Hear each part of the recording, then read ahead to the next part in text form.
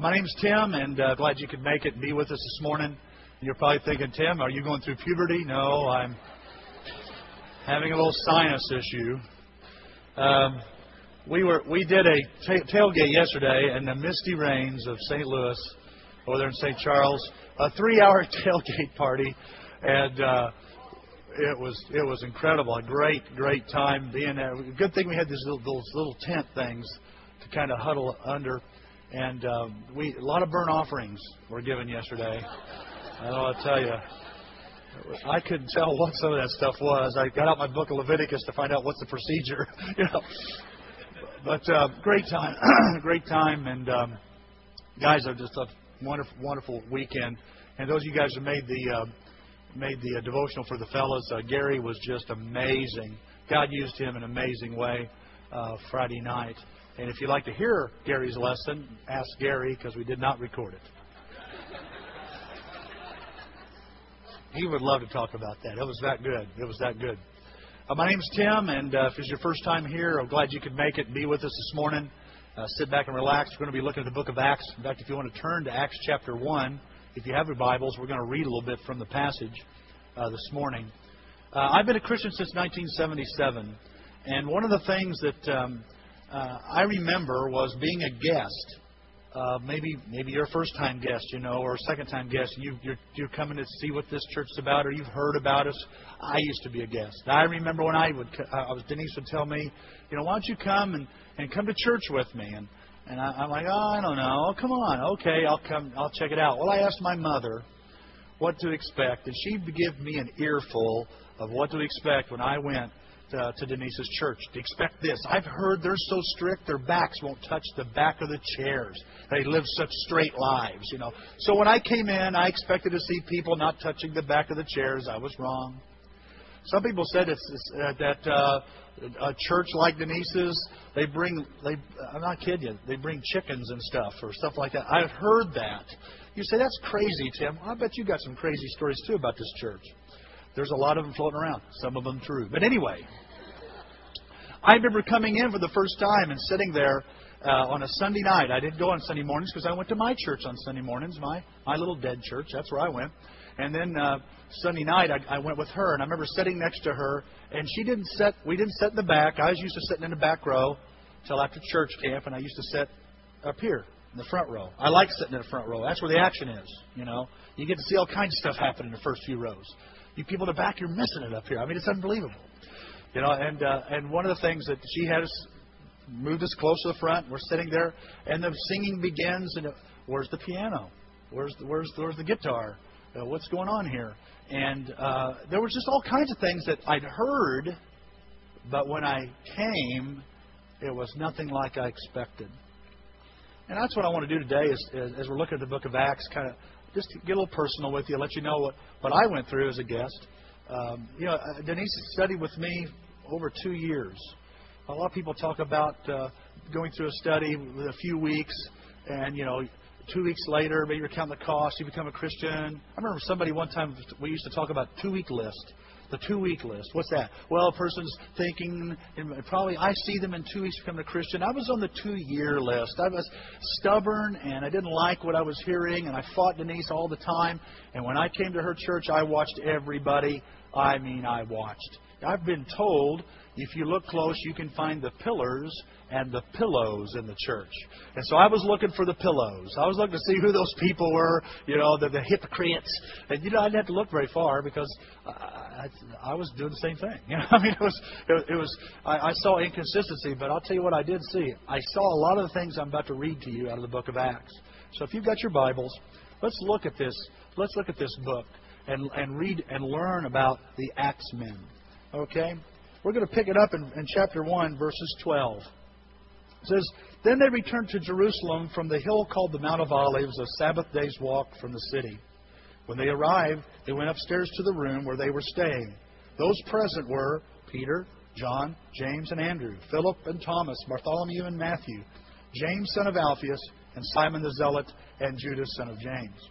They all joined together constantly in prayer, along with the women, and Mary, the mother of Jesus, and with his brothers. Notice that even Jesus' family is in this group of about 120. It says, in those days, Peter stood up among the believers, a group numbering about 120, and he said, brothers, the Scripture had to be fulfilled, which the Holy Spirit spoke long ago through the mouth of the David concerning Judas, who served as a guide for those who arrested Jesus. He was one of our number and shared in this ministry. Judas is one of the 12 apostles. If you know, he betrayed Christ and then he hung himself. And I think even Peter goes on to explain that. With the reward he got for his wickedness, Judas bought a field. There he fell headlong. His body burst open and all of his intestines spilled out. Everyone in Jerusalem heard about this, so they called that the field of that field in their language, Al-Qadama, that is, field of blood. For, said Peter, it is written in the book of Psalms, may his place be deserted, let there be no one to dwell in it. By the way, last week we were reading this very psalm in the Daily Bible. And may another take his place of leadership. Therefore, it's necessary to choose one of the men who have been with us the whole time the Lord Jesus went in and out among us, beginning from John's baptism to the time when he was taken up from us. For one of these must become a witness with us of his resurrection. So they proposed two men, Joseph called Barsabbas, also known as Justus, and Matthias. Then they prayed, Lord, you know everyone's heart. Show us which of these two you have chosen to take over this apostolic ministry, which Judas left to go where he belongs. Then they cast lots, kind of like shooting dice. They cast lots. And the lot fell to Matthias. So he was added to the 11 apostles. I was trying to think, just imagining, here's Matthias has been like a wingman or on the bench, kind of like that extra guy. And Jesus dies, resurrects. Of course, Judas is dead. 40 days go by, because it's 50 days from Passover to Pentecost. And they're just a few days before Pentecost now. So all of a sudden, he's went from being a wingman or a guy on the bench to being in among the 12. I wonder what that was like for Matthias. Just think about that for a minute. Wow. He's went from being this to being something else, and he's one of the 12, one of the 12 apostles. You know, when you're trying to be a church like you should be, there's going to be gaps of leadership occasionally, and they have to be filled. Would you agree with that? They have to be filled, folks. And so, and that's what happens here right off the bat in Acts 1. Now in Acts 2 it says, when the day of Pentecost came, they were all together in one place. Suddenly a sound like a blowing of a violent wind came from heaven and filled the whole house where they were sitting. They saw what seemed to be tongues of fire that separated and came to rest on each of them. All of them were filled with the Holy Spirit and began to speak in other tongues as the Spirit enabled them. Now there were staying in Jerusalem God-fearing Jews from every nation under heaven. When they heard this sound, a crowd came together in bewilderment because each one heard them speaking in his own language. Utterly amazed, they asked, are not all these who are speaking Galileans? Now why is he saying that? Galileans aren't that sharp. I make fun of the Edwards County school system because that's where I went to school. Not a real sharp school. I mean, some people went on to be good stuff. Just not me. Okay, so and you find they're going. These guys are Galileans. They're not that sharp, and yet they're speaking in our own language. They know these guys haven't studied the language well enough to be able to speak it so good, so fluently. Notice he says here, then how is it that each of us hears them in his own native tongue? Parthians, Medes, Elamites, residents of Mesopotamia, Judea and Cappadocia, Pontus and Asia, Phrygia and Pamphylia, Egypt and parts of Libya near Cyrene, visitors from Rome, both Jews and converts of Judaism, Cretans and Arabs. We hear them declare, listen to this, we hear them declaring the wonders of God in our own tongues. They're saying, you know, we're around these Christians and they make sense to us. What a novel idea in our society, huh? Wouldn't that be nice if Christianity made sense to some people? Because they're looking for answers. And a lot of Christians are wasting time on petty issues instead of helping people see the wonders of God. Amen. It says, amazed and perplexed, they asked one another, what does this mean? They had questions. And somebody in their own crowd goes, they're drunk. That's got to be it. Well, they were wrong. It says here, then Peter stood up with the 11. Here's a guy who used to cower and be intimidated by people around a campfire. Are you Aren't you one of the followers? I don't know what you're talking about. And he moves to another burning barrel somewhere or another campfire. I think I've seen you with him. Never. And finally, somebody says, I think you're one of those guys. And he cusses like that's going to convince them he's a pagan. He was a sailor, by the way, so he knew the cuss words. And so no offense to you people in the Navy. I just realized I messed up there. You can cuss me out later. But look what it says here. I couldn't help it. He stands up among the 11, though, and raises his voice. Here's a guy who was denying Christ in the dark, followed him from a distance, now in broad daylight, in front of everybody. He stands up among the 11. He stands up in boldness, and he starts talking. Fellow Jews and all who live in Jerusalem, let me explain this to you. Listen carefully to what I say. These men are not drunk, as you suppose. It's only 9 a.m. I don't know what that means. I guess people usually don't get drunk at 9 a.m. I don't know. No, this is what the prophet Joel speaks about. In the last days, God will pour out my Spirit unto all people. Your sons and daughters will prophesy. What's another word for prophesy? Speak. They will speak. Your young men will see visions and your old men dream dreams. I read that in the first verse. It sounds like they're getting high in here. Ooh. They're dreaming dreams. They're seeing visions. I guess I could see why they would think they were drunk. Because they're used to people saying, having these kind of experience. It has to be an alcoholic induced or something. Something's got to be somebody. But Peter's making his point. This is what God is doing. And look what he says. Even my servants, and I want you to notice it says my servants now. That means you and me. Even my servants, both men and women, I will pour out my Spirit in those days, and they will prophesy. Again, they will talk. They will teach. They will speak. I will show wonders in the heavens above and the signs on the earth below, blood and fire and billows of smoke. The sun will be turned to darkness and the moon to blood before the coming of the great and glorious day of the Lord. And look at the promise. And everyone who calls on His name will be saved. Men of Israel, listen to this. Jesus of Nazareth was a man accredited by God to you by miracles, wonders, and signs which God did among you through them, as you yourselves know. This man was handed over to you by God's set purpose and foreknowledge. In other words, God knew what was going on.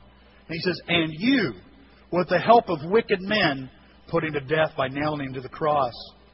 But God raised Him from the dead, freeing Him from the agony of death, because it was impossible for death to keep its hold on Him. David said this about Him. I saw the Lord always before me. Because He is at my right hand, I'll not be shaken. Therefore my heart is glad and my tongue rejoices. My body will also live in hope, because you will not abandon me to the grave, nor will you let your Holy One see decay. You have made known to me the paths of life. I love that. You will fill me with joy in your presence. Brothers, I can tell you confidently that the patriarch David died and was buried, and his tomb is here to this day. But he was a prophet and knew that what God had promised him, an oath, that He would place one of His descendants on His throne. Seeing what was ahead, He spoke of the resurrection of the Christ, that He was not abandoned to the grave, nor did His body see decay. God has raised this Jesus to life, and we are all witnesses of the fact. Exalted to the right hand of God, He has received from the Father the promised Holy Spirit. Notice it says that Jesus received from the Father the promised Holy Spirit, and has poured out what you see. Who poured it out? Jesus did. Jesus is still working in the book of Acts. You see that? Jesus is still working today.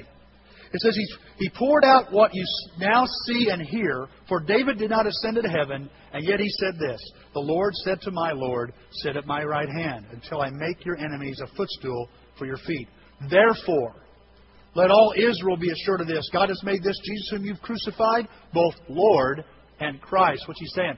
The guy you killed with the help of wicked men is the promised Messiah, and He's in charge. He's the King of Kings and Lord of Lords, and He's alive. And you can just see Him going, uh-oh. I mean, if you tried to knock somebody off, and you thought they were dead, and then read the next paper, they're alive, what do you think? What would you assume? I better hide. I got a feeling He's not happy. When the people heard this, they were cut to the heart. That means they were stabbed in the heart. They were going, panic. And said to Peter and the other apostles, brothers, what shall we do? They asked the 12, what do we do? And Peter's the one that says, repent and be baptized, every one of you, in the name of Jesus Christ, for the forgiveness of your sins. And you'll receive the gift of the Holy Spirit. The promise is for you. Catch this. The promise is for you and for your children and for all who are afar off, for all whom the Lord our God will call. With many other words, He warned them. And I love that. I'm glad that verse is in there. With many other words. Peter's sermon was a little longer than we realized. That encourages me. It says, with many other words, He warned them and He pleaded with them, save yourselves from this corrupt generation. Those who accepted the message were baptized. Question. If they didn't accept the message, were they baptized? Okay, so if they accepted the message, they were baptized? Was baptism part of the message? Seems to be. Those who accepted the message were baptized, and about 3,000 were added to their number that day. They devoted themselves to the apostles' teaching and to fellowship and to the breaking of bread and to prayer. Everyone was filled with awe. I remember a preacher one time saying, it wasn't like, oh, do we have to do that? Oh, come on. But awe, the awe of God. Everyone who came to this church was like, wow. Oh, this is incredible. God is working. And many wonders and miraculous signs were done by the apostles. And it says, all the believers were together and had everything in common. And by the way, when it means everything in common, it doesn't mean, oh, you like the Packers too? That doesn't mean that. But they shared everything. Everything that they owned belonged to everybody else. That's how they viewed it. They held on to their possessions loosely because God may want to use them. It says, selling their possessions and goods, they gave to anyone who had need. Every day they continued to meet in the temple courts. I asked myself, man, when did they work? They worked every day. Well, how did they do this? How did they do it? Think about it. Work didn't stop them. They loved being together. They met together all the time. Kind of like the tailgater yesterday, man. It was just like huddled under those tents. And how long have we been out here? About 3 hours. Oh, it's already over? Someone says, well, let's do this again. Well, what can we make up? Let's make up some idea, some activity, and we'll have another tailgate party. That's cool. Every day they continued to meet together in the temple courts. They broke bread in their homes. They broke bread in their homes. All 3,000 met at somebody's house? I don't think so. But the practice was they went to each other's homes. And they ate together with glad and sincere hearts. Sounds like a very positive place, doesn't it? Praising God and enjoying the favor of all the people. And the Lord added to their number daily those who were being saved.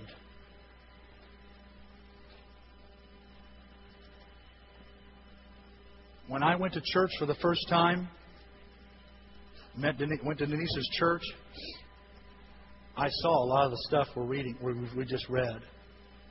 I was amazed. And that church reached me. Yes, Denise was, she was doing the studying, and Mike Napier did some preaching, and sometimes he'd change his sermon topic just because I was in the crowd. You ever wondered if somebody's preaching at you? I know what that's like. He would tell me after my baptism, Sam, there's many times you'd be the only non-Christian in our church, or I'd see you and I'm going to preach at Tim, and everybody kind of was like, what's going on over here? And Denise is just smiling away, loving it.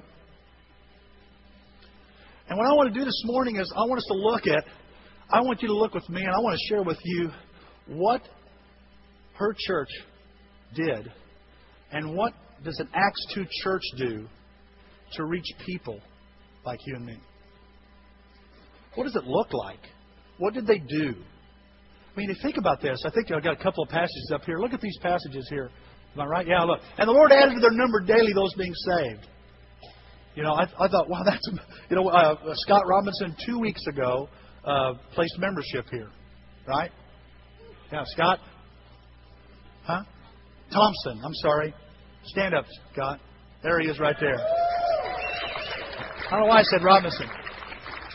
And then we had a baptism just when? Yeah, and Emily got baptized. Stand up, stand up. There she is. Isn't that awesome? And I understand there's a baptism today. Oh my God, stand up! Yeah! I have way too many baptisms.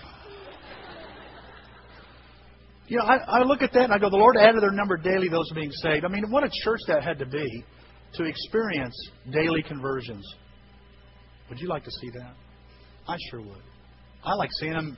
I mean, I like seeing them once a month or every other week or every other day. But every day, wow, that would be a hoot. Look at this next passage. It says here that they reached 3,000 people in a day. I was talking to somebody last week in a church in Colorado. They've had 60 baptisms in one day.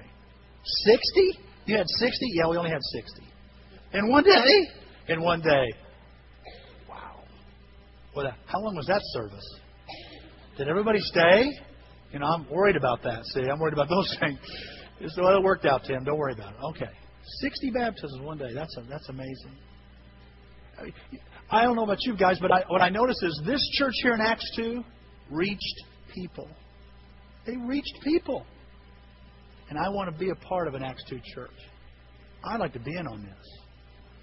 And when I went to church as a guest, I noticed 5 things in this passage that I think will challenge us to be an Acts 2 church here. Well, what are they, Tim? Well, I'll tell you what. We're going to, you and I, the Great Old Church, or the Church of Mount Carmel, or wherever, you're going to reach people. We're going to reach people just like you and I. First of all, when I'm bold. If there's anything I noticed in Acts chapter 1 and 2 that we read, was all the examples of boldness. I mean, Peter is bold. Peter, who used to cower, who used to be afraid, spoke up. Let's look at that passage. There it is. He stood up with the 11. And he raised his voice. He didn't just go, okay, guys, let me tell you what this is about. He raises his voice. He doesn't say, I don't know him. I don't know him. He's raising his voice and he's bold with it. And he's very clear. And he says, listen, understand, this is what the prophet Joel was talking about. He says, listen carefully to what I say. He doesn't want anybody to misunderstand him. What's boldness to you? Boldness for me is going to be a little different, isn't it, than it is for you? I mean, so I'm not going to tell you that you have to be bold like me or do what I do to be bold, but be bold in your way. What would that look like?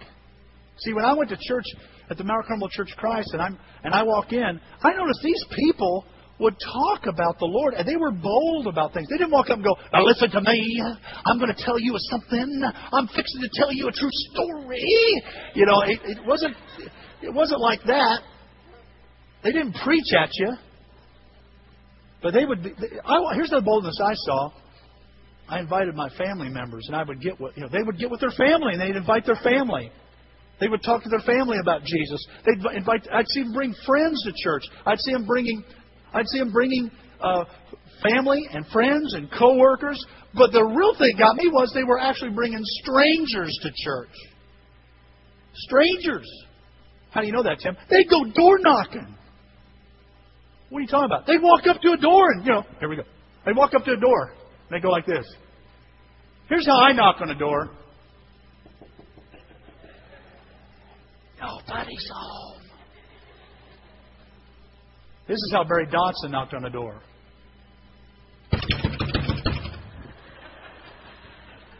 I was waiting to say, this is the police. I mean, that's what I was thinking he was going to say. I remember after I became a Christian, remember Robert and I, at preacher school, we had these classroom doors, and Robert and I they said, your assignment this week is to go out and do some door knocking. We both were like shocked, scared, man. How are we going to do this? And Robert goes, I know what we'll do. Let's practice. Yeah, practice.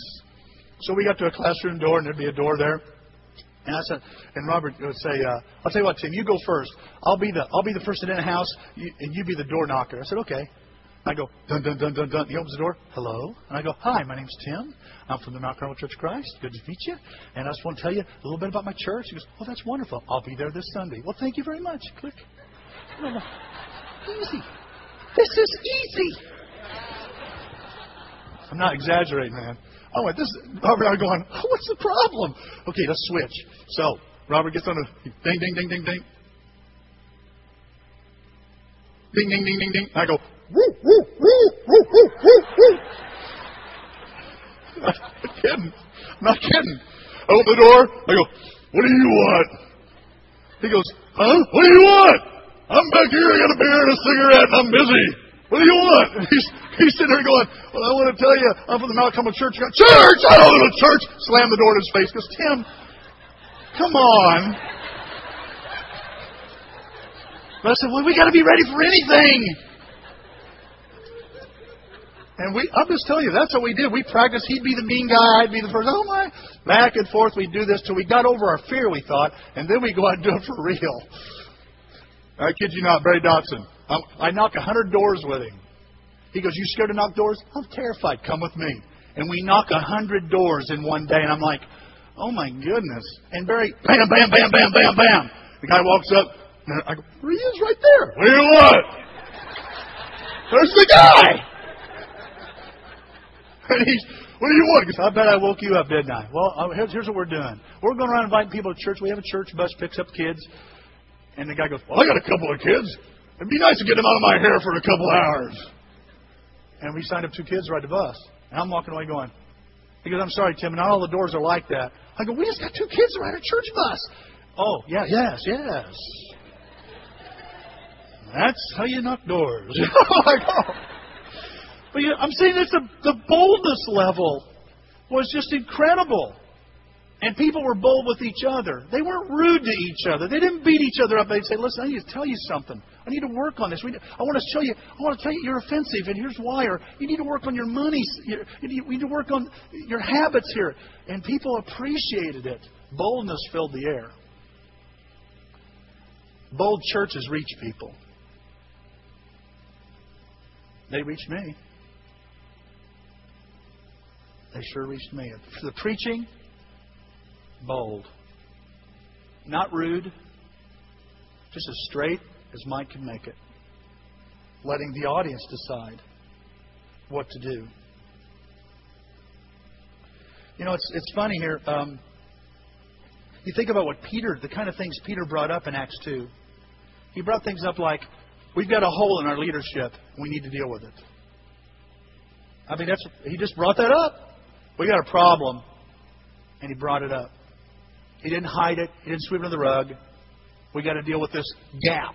This, like a missing tooth. This gap right now in our leadership. Let's deal with it. And then he says things to these people. I mean, his first sermon, your very first Bring Your Neighbor Day, if you want to call it day, everybody's all gathered around and he goes, you killed Jesus. Which word do you want me to circle? You killed, I think I know, Jesus. Got it. With the help of wicked men. I wasn't even in town. That's the point. He not only does that, not only does he say that, he says things like, oh, by the way, the guy you killed is both Lord and Christ. I mean, man, that's really putting it on you. You killed the guy you were waiting for all along, you dopes. You mean we killed the Messiah? Yes. Oh, my God. Yeah, you killed him. Oh. Peter just, and with many of the words, save yourself from this corrupt generation. I get to see somebody going, oh, what are we talking about? Talking about I have to save myself. Corrupt. I'm not corrupt. You are. Save yourself with many of the words. He pleads with them. Guys, where's our boldness? Where's your boldness this morning? Because the Acts 2 church was bold. And a bold church reaches people. Do you speak up? Look what Peter says here. He says, in the last days, God says, I'll pour out my Spirit on all people. Your sons and daughters will prophesy. He says, you guys, your descendants are going to prophesy. What's another word for prophesy? Speak up. I think we think prophesy means the next week you're going to You're going to run into some money. That's prophecy? Wait, what's he mean by this word prophecy? He's talking about your men and your people are going to start speaking up. Guys, it's happening right now. I'm one of your people. I'm a Jew too. It's happening. And not only that, it says, even on my servants, both men and women, I'll pour out my Spirit in those days, and they'll prophesy. Even the servants of God are going to speak up. You know, God hasn't changed His mind. He's still needing His servants to speak up. Do you speak up? There's a movie called Saved. I guess it makes evangelistic people look annoying. And I'm not saying you need to be annoying, and hallelujah, or something like that at people. But speaking to people in a humble, straightforward manner. I've had people say, man, give it to me straight. Or thanks for being honest with me.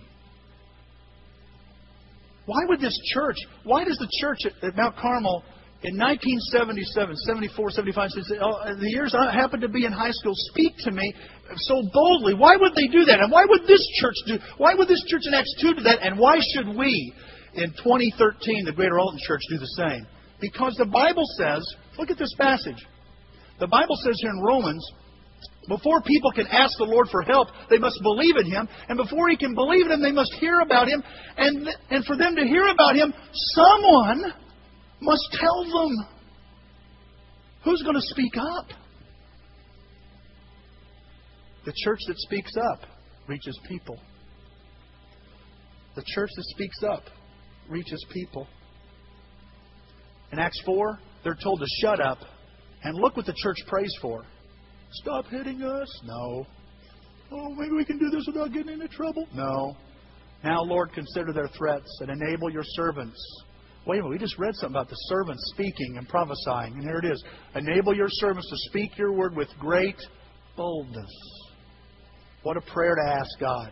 If you're having a hard time speaking, guys, it's hard for me to speak to people. I'm scared of people. No, you're not. You're in front of people. I'm terrified of you. That's the truth. I have to put my fears aside. I've left them back there. But Scaredy Tim is behind that partition, just wetting his pants right now. Okay, and I want you to know it's only by faith that I can say anything to you. But I want you to know it's not just speaking on your behalf. If you bring a guest here at church, you want a guy that can tell the truth and be bold and help people think. But are you going to speak up? See, the leaders can say, we're going this way, we're going to do this. But you decide if we're going to be a church that's evangelistic. You decide what kind of church we're really going to be. It's not just strong leadership we need to have here at Greater Alton. You know what we need? Strong fellowship. Strong discipleship from every disciple here. You decide what this church is going to be like. If it's going to be here 20 years from now. And by the way, guys, if you're investing in this church, it will be here 20 years from now. But we got to be bold. The Bible says the wicked flee, though no one's pursuing. But the righteous, they're as bold as a lion. So we got a 1 to 10 scale. Now, before you start circling or doing anything, don't circle anything yet. You're going to do two things here. I want you to put a square around the number that you think represents Greater Alton Church. Do you think we're a bold church? Are we like a lion or more like a lamb? Where would you put the boldness of Greater Alton? Is it more like a lamb or more like a lion? Put a square around that number.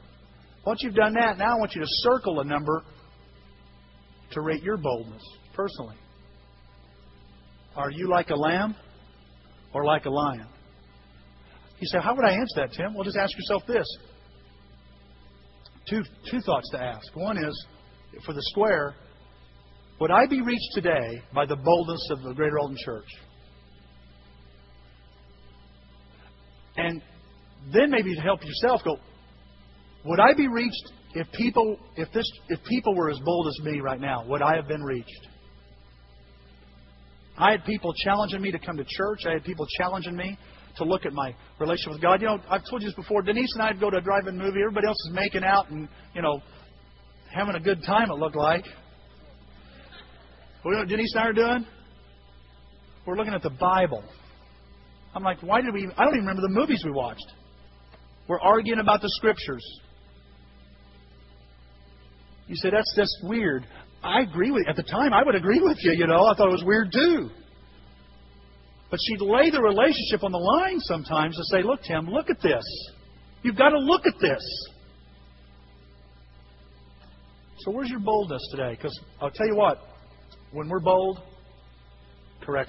when you're bold, you'll reach people like you. Number 2, when I'm committed to God. Well, that's a fundamental, Tim. Is it? Is it a fundamental in your life? The early church, the Acts 2 church, it says they devoted themselves. Circle that. They devoted themselves. I don't know how many times, it's so easy for us to say, well, the church will get going because somebody else will take care of that.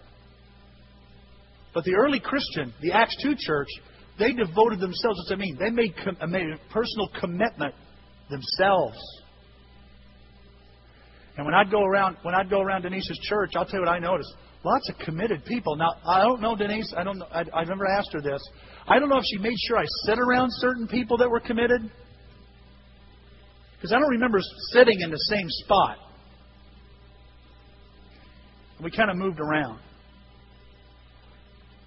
I don't know if she did that or she made sure I was around, committed people. But I listened. And guest, if you're a guest, you should listen. You should listen close to what we talk about because you're going to find out what matters to us. And if Christ don't matter to us, go find another church. Let me know what you find. I might go with you. I'm serious. Guys, the early church, it was about Christ. It wasn't, listen to me, it wasn't about...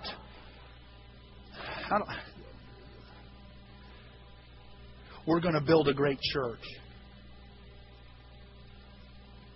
Have you ever done this before? You working on something so much that you forget why you were working on it to begin with? Happens to me all the time. And what I noticed when I went to church with Denise was there were people involved in ministries. There were people doing all kinds of things. They were involved in helping others. They were praying, and we see this in Acts 1 and 2. Praying for leadership, praying, praising God and praying and devoted to prayer. Because it was about the Lord, not about ministries. They served. Yes, there were certain ministries they had, but it wasn't about being involved in a ministry. It was about ministering. I'll say it this way to you. When I went to the Mount Carmel Church of Christ, they did not have a youth group.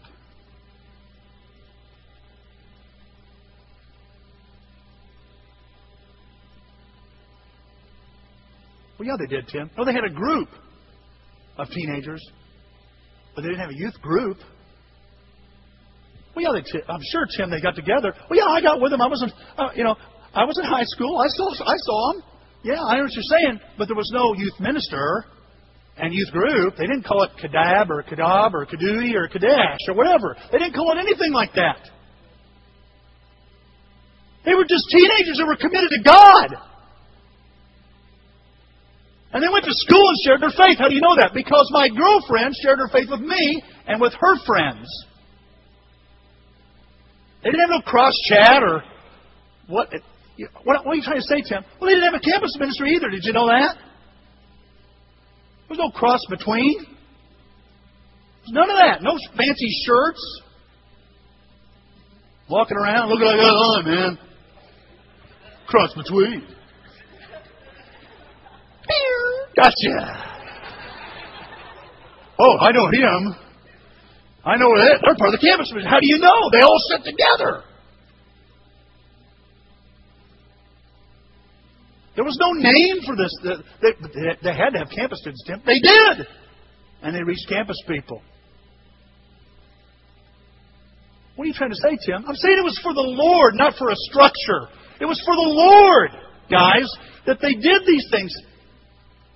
It was always about God. they gave, they learned, they worked. That's what I saw. No campus minister. By the way, now Tim, are you saying you don't want a youth minister? Oh no, I want a youth ministry. Okay, yeah, I was a youth minister for several years. Do you want to have a youth minister? Absolutely, I'd love to get some youth minister. Do you want a campus minister? Absolutely, I want a campus ministry, and I want a campus minister. Absolutely, I want those things. But you know what I want more? Take a wild guess. People committed to the Lord. They were committed to God. The early church was committed to God. It was about God. It wasn't about, look at us in Mount Carmel. You're saying, Tim, but it happened. I'm sure. Did it ever happen to them? Yes, it did. And guess what? They didn't reach people. They had trouble reaching people because they're more committed to a system than a Savior. A tradition rather than the Lord Himself. Look at here. Peter and John replied, "Judge for yourselves whether it's right for God in God's sight to obey you rather than men. For we can't help but speak what we've seen and heard." Notice this. Peter says, "I'm in a pickle." I've heard some people say it. We're in a pickle sometimes. And sometimes we think we're in a pickle between people or between churches. And Peter says, you know where the real pickle is? Between doing what God says and pleases God and doing what people want me to do. And he says, you guys decide. Do you think it's right for us in God's sight to obey you rather than God? And the answer is, well, no. It was a commitment to the Lord, church. It was a commitment to God that these people had. Look at Deuteronomy. This is, by the way, this passage is the passage that the hearers of Peter are hearing. This is what they believed. This is what they were taught since they were kids. And so you can see Peter's trying to appeal to them and appeal to this passage, so to speak. Shouldn't you obey God, not people? Because doesn't our heritage teach this? That you must love the Lord your God with all your heart and all your soul and all your strength. And you must commit yourselves wholeheartedly to His commands. I could just see Peter going, you know that passage. Judge based on what God has said before. Is it right for us to obey God or man? You know, I've learned something, church. I've learned something going the last few weeks. I wish I could tell you. I wish I could lie to you right now. Man, I wish I could lie. But I got to be honest about something. I've discovered that I have more faith in people than I do God. Well, you should have faith in people. You're not listening. Having more faith in people than the Lord. How do you know that? I will worry about what some people could do to Greater Alton Church rather than worrying about what the Lord can do. I'm worried about I'm thinking about what somebody could do to Greater Alton Church rather than what could God do with this church. See, I'm in a pickle. And the pickle I'm between, and the pickle you're really between, church, is this. Will I commit myself to God or to a person? These people are committed to God. And it's a church like this that reached me. And it's a church like that we need here. Where's your commitment this morning? Would you say you're totally committed? Well, first of all, ask yourself, as a church, do you think, a scale of 1 to 10, as a church, do you think we're totally committed as a church? Then rate us high. If it's about the Lord, rate us high. But if it's with reservations and you go, I don't know if it's about the Lord. It may be more about men and people and all that. Rate us low as a church. Now rate yourself. Where's your commitment? Where would you put it? Are you committed to God? Do you devote yourself? Or does somebody else do your devoting for you? You're depending on them. Here's the third thing. The kind of church that reaches people like you and I. And it happens here. Not only when I'm committed to God, but when I focus on what God says. When I focus on what God says. It says they devoted themselves to the apostles' teaching. What did the apostles teach? They taught what Jesus said, what God said. That's as simple as we can get it. And they devoted themselves to what God said. I love what... Here's an example. Look at David here in Psalms. Look how here's how he's devoted. Teach me, O Lord, to follow every one of your principles. Isn't that something? Because I want to obey them all. I'm not going to pick and choose. If I'm going to pick and choose, I'm going to pick all of them. I'm going to choose all of them. I want to know every one of these. You know, one of the things that as a guest, when I would come to church with Denise, I noticed was everybody brought their Bibles. Now I know today, back then they didn't have PowerPoint. We had that overhead projector, and we never used it like this. Okay, so you know there wasn't even Windows 3.0 or 3.1. Windows was what you looked out of. We didn't even have that back then. Okay. But today, you know, you've got the PowerPoint. Isn't it nice? I mean, we can cover a gob of scriptures in a hurry, can't we? I love that about that. I mean, I've got scriptures in your notes, not in your notes, up on the screen. You're like, where are they coming from? Everywhere. I love being able to cover stuff like that and cover a lot at one time. We can read it together. So I'm not necessarily saying that if we bring our Bibles all to church, then we'll start reaching people.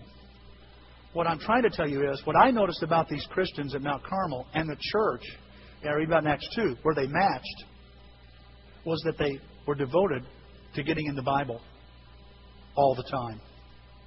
They'd quote it. They would quote it. They were in the Bibles. They would be reading their Bibles on their own. On their own. I know, permit me to be a little silly. Anybody seen Waterboy? My mama says, your mama is wrong. My mom says, your mama is wrong again, boy. I'd say, you see, what are you talking about, Tim? Well, I'd be with Denise and I'd go, well, my mom says, and instead of something about my Abdullah Bagada or whatever, you know, all that stuff, she'd say, well, what does God say? Tim, huh? I know your mom says this. I know you love your mom. But what does your Father say in heaven? Huh? Are you saying my mom and my Father in heaven may not be saying the same thing? That's really interesting. And she would say, just remember this, Tim. Your emotions are saying your mom is right. But set them aside a minute and really use your brain here. Look at your faith and your feelings, not your feelings. Look at the facts, not your feelings. And see what the Bible has to say. That was a big deal. I never heard anybody say, what's the Bible say? And so I began to study the Bible, though, renewed spirit. Guys, I took a 3-year break from reading Christian books. I don't know if you knew that. I did. I took 3 years off. I just couldn't read any more Christian books. You say, why not, Tim? I think it's a money-making scam. A lot of books. And you say you're going to recommend a book. Well, I'll recommend a book, of course. But I can't believe how many Christian books they're bad books out there. How do you know that? I've read a lot of them. And I finally got to the point where I was reading something from either Andy Stanley or Rick Warren or Bill Hybels or Greg Rochelle, and I was reading all that, and here's the thing that works today, and no, it's this today. No, it's this. No, this idea. Over here, Doc, over here. This is the best idea. And I finally went, that's it. I can't take it anymore because I was confused. I was going around going, oh, yeah, we'll do that. No, we can't. No. What'd you say, Rick? Okay, we'll do that too. What'd you say, Andy? I like you, Andy. I like the way you preach. Okay, I'll do that too. And I could not take. And then the emails on top of that and the websites, it overloaded me. And I finally went, you know what? I'm going to take a break from all you guys and I'm just going to read this book. And guess what I found out? A lot of good ideas in this and here too. A lot of good ideas. This is the source of the ideas. And you're saying, well, Tim, are you saying all books are bad? No, because there's some books, if you read them and they're using Bible, a lot of good Scripture, but you still got to come back to this. Devoted to the Word of God.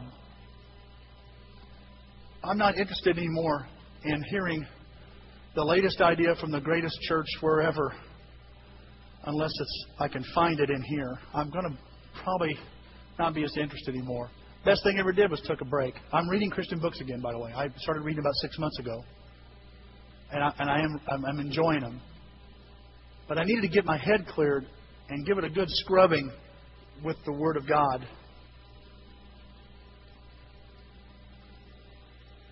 I want to ask you, church, do you focus on the Word of God? Shortly after I became a Christian, I was wrestling with the idea of what do I do? What do I do? I had a big decision in front of me. What do I do? What do I do? And Susan Dotson comes up to me. Tim, I can tell you're wrestling with something. I said, well, Susan, I tell her what I'm doing. I don't know what to do. Should I do this? Should I do that? And she takes her Bible out and says, turn with me to James chapter 5. And I turn to James 5. Look at verse 16 and 17. It says there, it says, the prayers of a righteous man are powerful and effective. Have you been praying about it, Tim Gill? No, I haven't, Susan. I've been worried about what my dad's going to think, what my mom's going to think, what other people are going to think. Well, that's your problem. You're thinking about the wrong people. You need to think about what Jesus would want you to do, and you ought to pray to God. Take a week. And she introduced this novel idea. Why don't you try fasting one day? Well, what's that? Going without eating for a day. Are you crazy? Just try it. Every time you're hungry, pray. I prayed all day. And you know what? God gave me clarity. And I remember telling Susan, that made a big impact on me, Susan. You just sharing with me the Scripture rather than what you think. What you think. Everybody's got their own opinion. Everybody's got their own view, folks. You have your own view. I got my own view. You got your agendas. I got my agendas. Let's be honest now. But God has an agenda. God has a view. And we need to pay attention to Him. What's He say? What's the Bible say?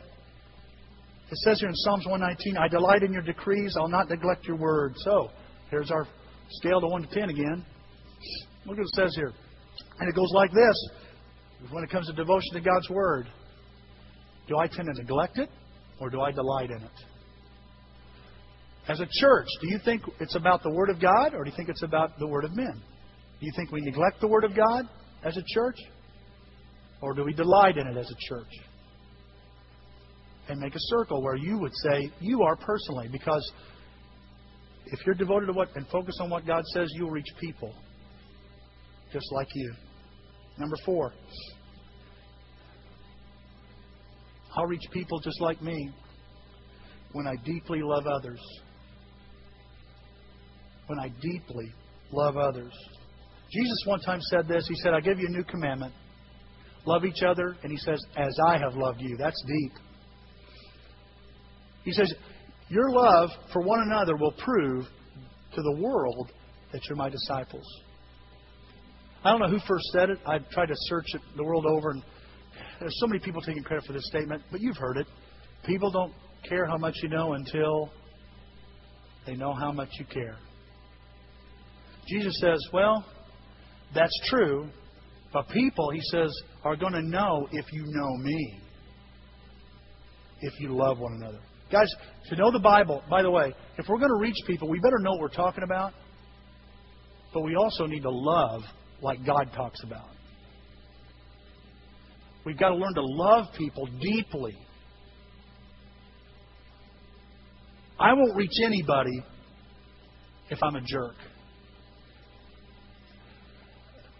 You say, well, I'm not a jerk. Good for you. Glad. But maybe you're indifferent. What do you mean? You're a quiet person. You don't really express a lot of love to people. And because you're quiet, people read into that you don't care. That's the world, folks. That's what they believe. If you're quiet and your love is passive, I think the Bible says,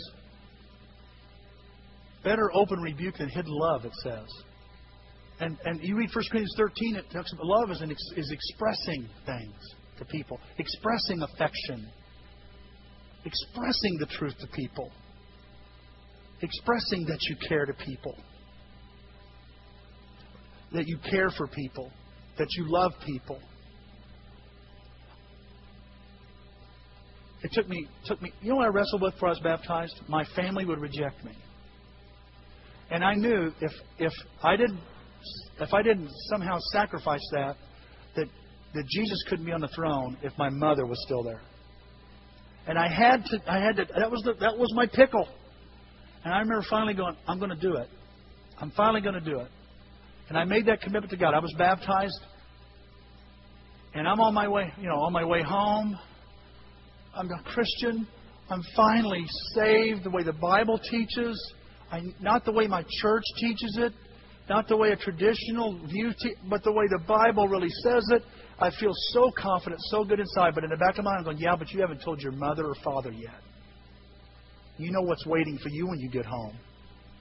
And when I get home, my mom and dad lay into me so much. Denise took me home.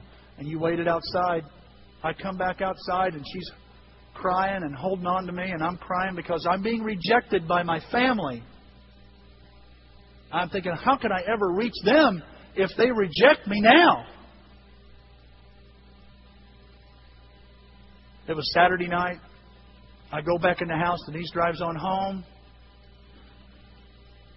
Saturday night, I go upstairs. I'm laying in bed. I can't sleep. My mother won't speak to me. My dad won't speak to me. My brothers won't speak to me. I get up the next morning. As a teenager and as a college student, I was not very disciplined. I didn't comb my hair.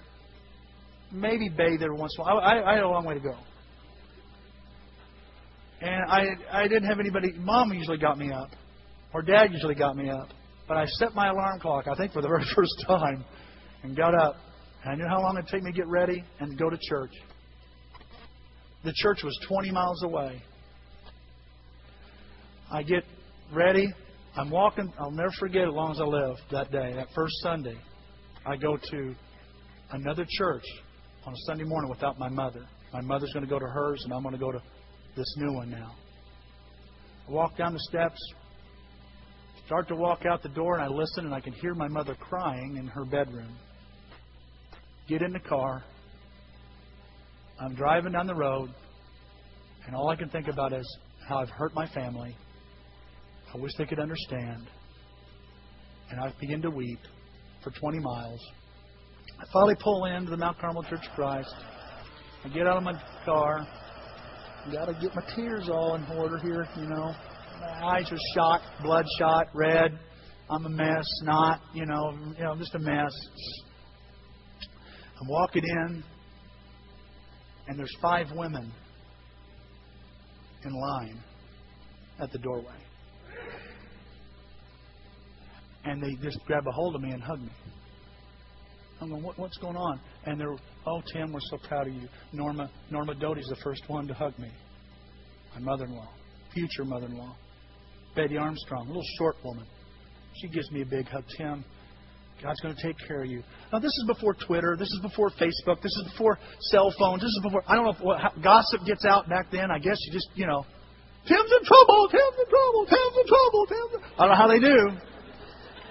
Maybe Denise come in and told her mom, and her mom gets all these older women together that've been Christians a long time. I don't know how it worked, but they're hugging me. And I go to the next person. 5 of them. You ever wonder where I get that? You need 5 hugs a day? Now you know where it comes from. And by the 5th time, Susan Dodson gives me a hug. I'm reminded of the passage in Matthew where it says, if you give up your mother, father, sisters, brothers, I will give you more of them. More of them. And more of them. And church, for those of us here that feel pretty good today, you've got some people around you that need 5 hugs. Who are they? They're somewhere around here. You need to keep your eyes peeled.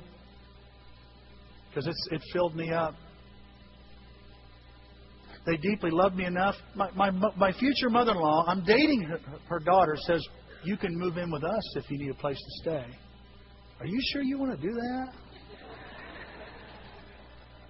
I mean, I'm a Christian, but the hormones are really working right now. Are you sure? And I have another person offered if you need a place to stay. And they weren't saying it like, if you need something, just let me know. They were saying, no, I've got an extra bed. I've got one right now ready for you if you need that. Felt deeply loved. Friendships. We did everything together. All kinds of things together. It says that the early church, it says here in Acts, they were devoted to fellowship. And that's where I'm getting this idea of love. They devoted themselves to fellowship. They were constantly together. They spent time together. They ate in each other's homes. They shared life together. They shared love together. Love wasn't just nice words, but actions and service and help. And I needed it. Guys, when I went to church as a guest, it was the most positive place on the planet for me. And the people in that church made sure it was a positive place.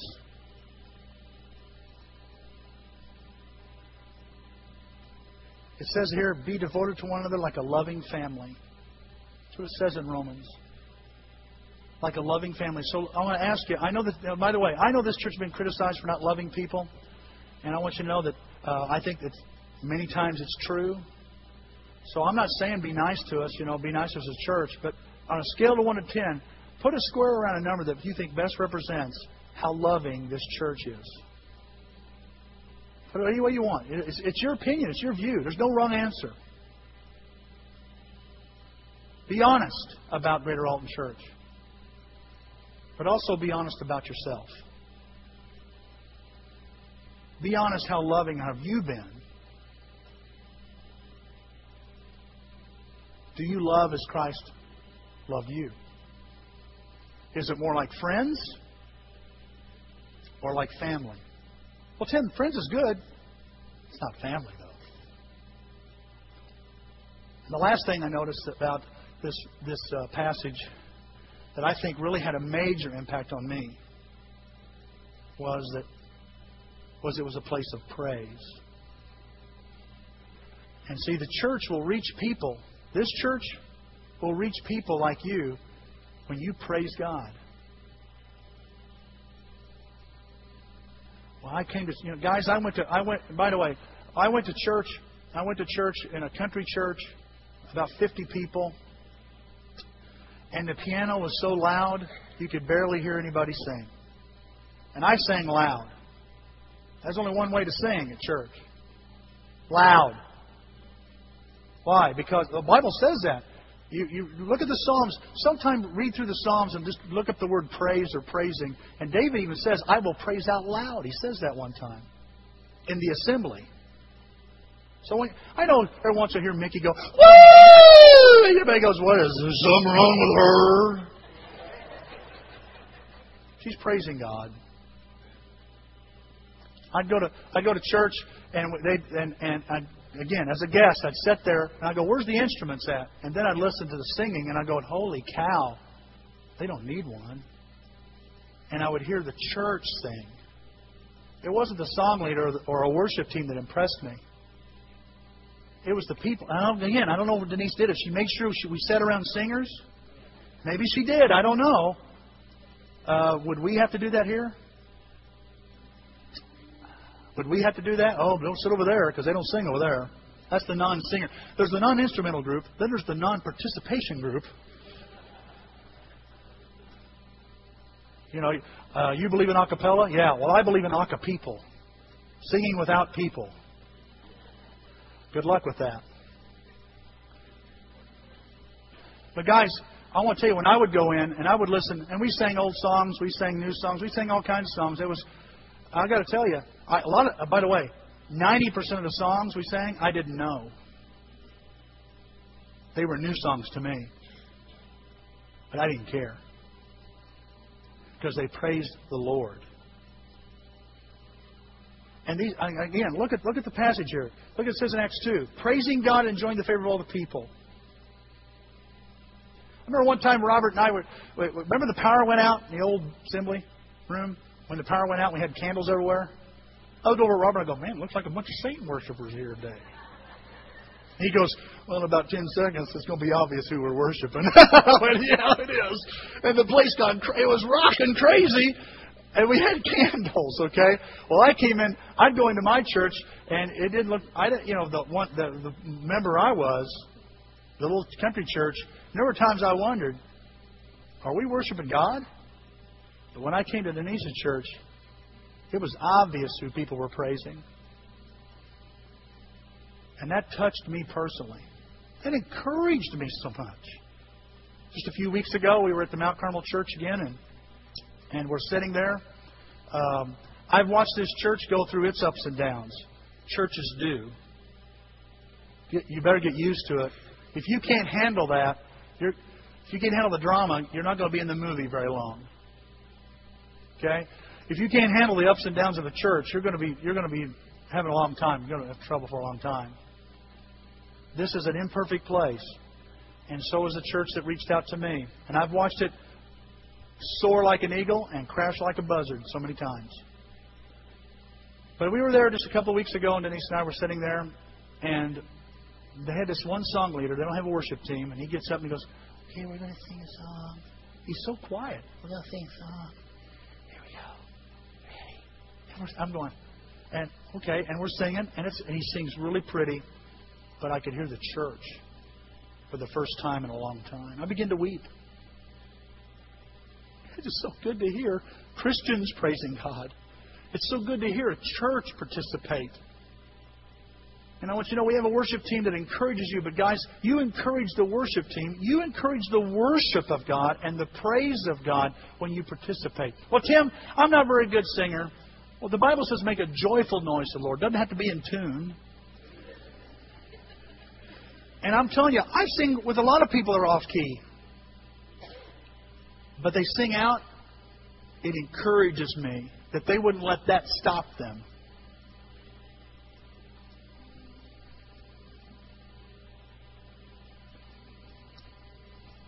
It says here in Acts 16, even when they were suffering, even when it was going in the tank, even though they'd been beaten, look what the Bible says. Around midnight, Paul and Silas were praying and singing hymns of praise to God. The other prisoners were listening to them. What are we finding out? People listen to your praise. Can they hear it? Well, I sing on the inside. Can they hear that? You're just going to make me feel guilty for not singing. But I'm not just talking about singing. I'm just talking about praising God in general. And giving God the glory. Giving God the credit. Praising God for, well, not just in song, but when we speak. By the way, those other prisoners would hear that. A jailer would hear that. And an earthquake would take place. And this jailer would say, not to the prisoners who were listening, but to the men who were singing and praising God, "What do I do to be saved?" Because those guys seem to know what to do. People are listening to your praise at work. They're listening to your praise at home. And I want you to know that guests, guys, listen to your praise when they come through our doors. Because I used to be one. And oh, how I listened. Jean Thread would sing. She had this high-pitched voice that would break glass. And I remember hearing it for the first time. Everybody else is over here. She's way up here in the Mount Everest octaves. I'm like, and my first thought is, who is that? Denise goes, "That's Jean Thread." And I got to where I go, wow, she's got a lot of guts to sing that way. And then I realized, wait a minute. She's got a lot of love to sing that way. I'm incredibly encouraged by Jean Thread. She sings that way still when I go to Mount Carmel. The Bible says here I will praise the Lord with all my heart. I will tell of all the miracles you have done. I'll be happy because of you, God Most High. I will sing praises to your name. When it comes to praise at Greater Alton, on a scale to 1 to 10, put a square around. Is it from the heart or is it lip sync? Is it really from your gut and your heart? Would you say the praise here is from the heart? The heart, or is it more about lip sync? And if you were to rate yourself, where would you put it? Would you put it, it's from the heart, Tim, or is it, well, I'm just kind of going through that song. I'm really just saying praise God. I'm really not not from the heart when I'm talking about the Lord at work. Now, I want you to look at all your ratings. What do you notice? Are the circles and the squares close together, or are they far apart? What does it mean, Tim, if they're close together? What's it mean if they're far apart? I think you need to figure that out. I've got my opinion. Why don't you figure that out? If they're far apart, why? If they're close together, why? And talk about that this week in your groups, over coffee, over Facebook. You got a card right now in your bulletin. I simply want to give you an opportunity. We're going to sing a song. I'll give you an opportunity to write in that card. Maybe you have a prayer request or a decision you want to make today, and you'd like for people to pray about that decision or have a prayer request. We're going to sing a song while you do that, and then we're going to sing another song. And we'll take up those cards. You can stay seated. We'll take up those cards. And also our weekly contribution. If you're a guest at our church here at Greater Alton, we want you to know that you're not under any obligation to give. That's entirely up to you. If you want to give, we'll use the money. We'll help some people. I know Melissa Nelson's needing some help with her mother's funeral expenses. And if you'd like to help Melissa with the funeral expenses of her mother, you can see somebody at the Welcome Center, make that check out, and see them afterwards. If you'd rather just put it in a plate, just put Melissa's mom, and we'll make sure she gets it too. May God bless you as we sing, as we reflect, as we think right now. And may God help you make up your mind what kind of church is Greater Alton going to be. And may this church be a place we reach people. That you be the kind of person that can reach someone like you.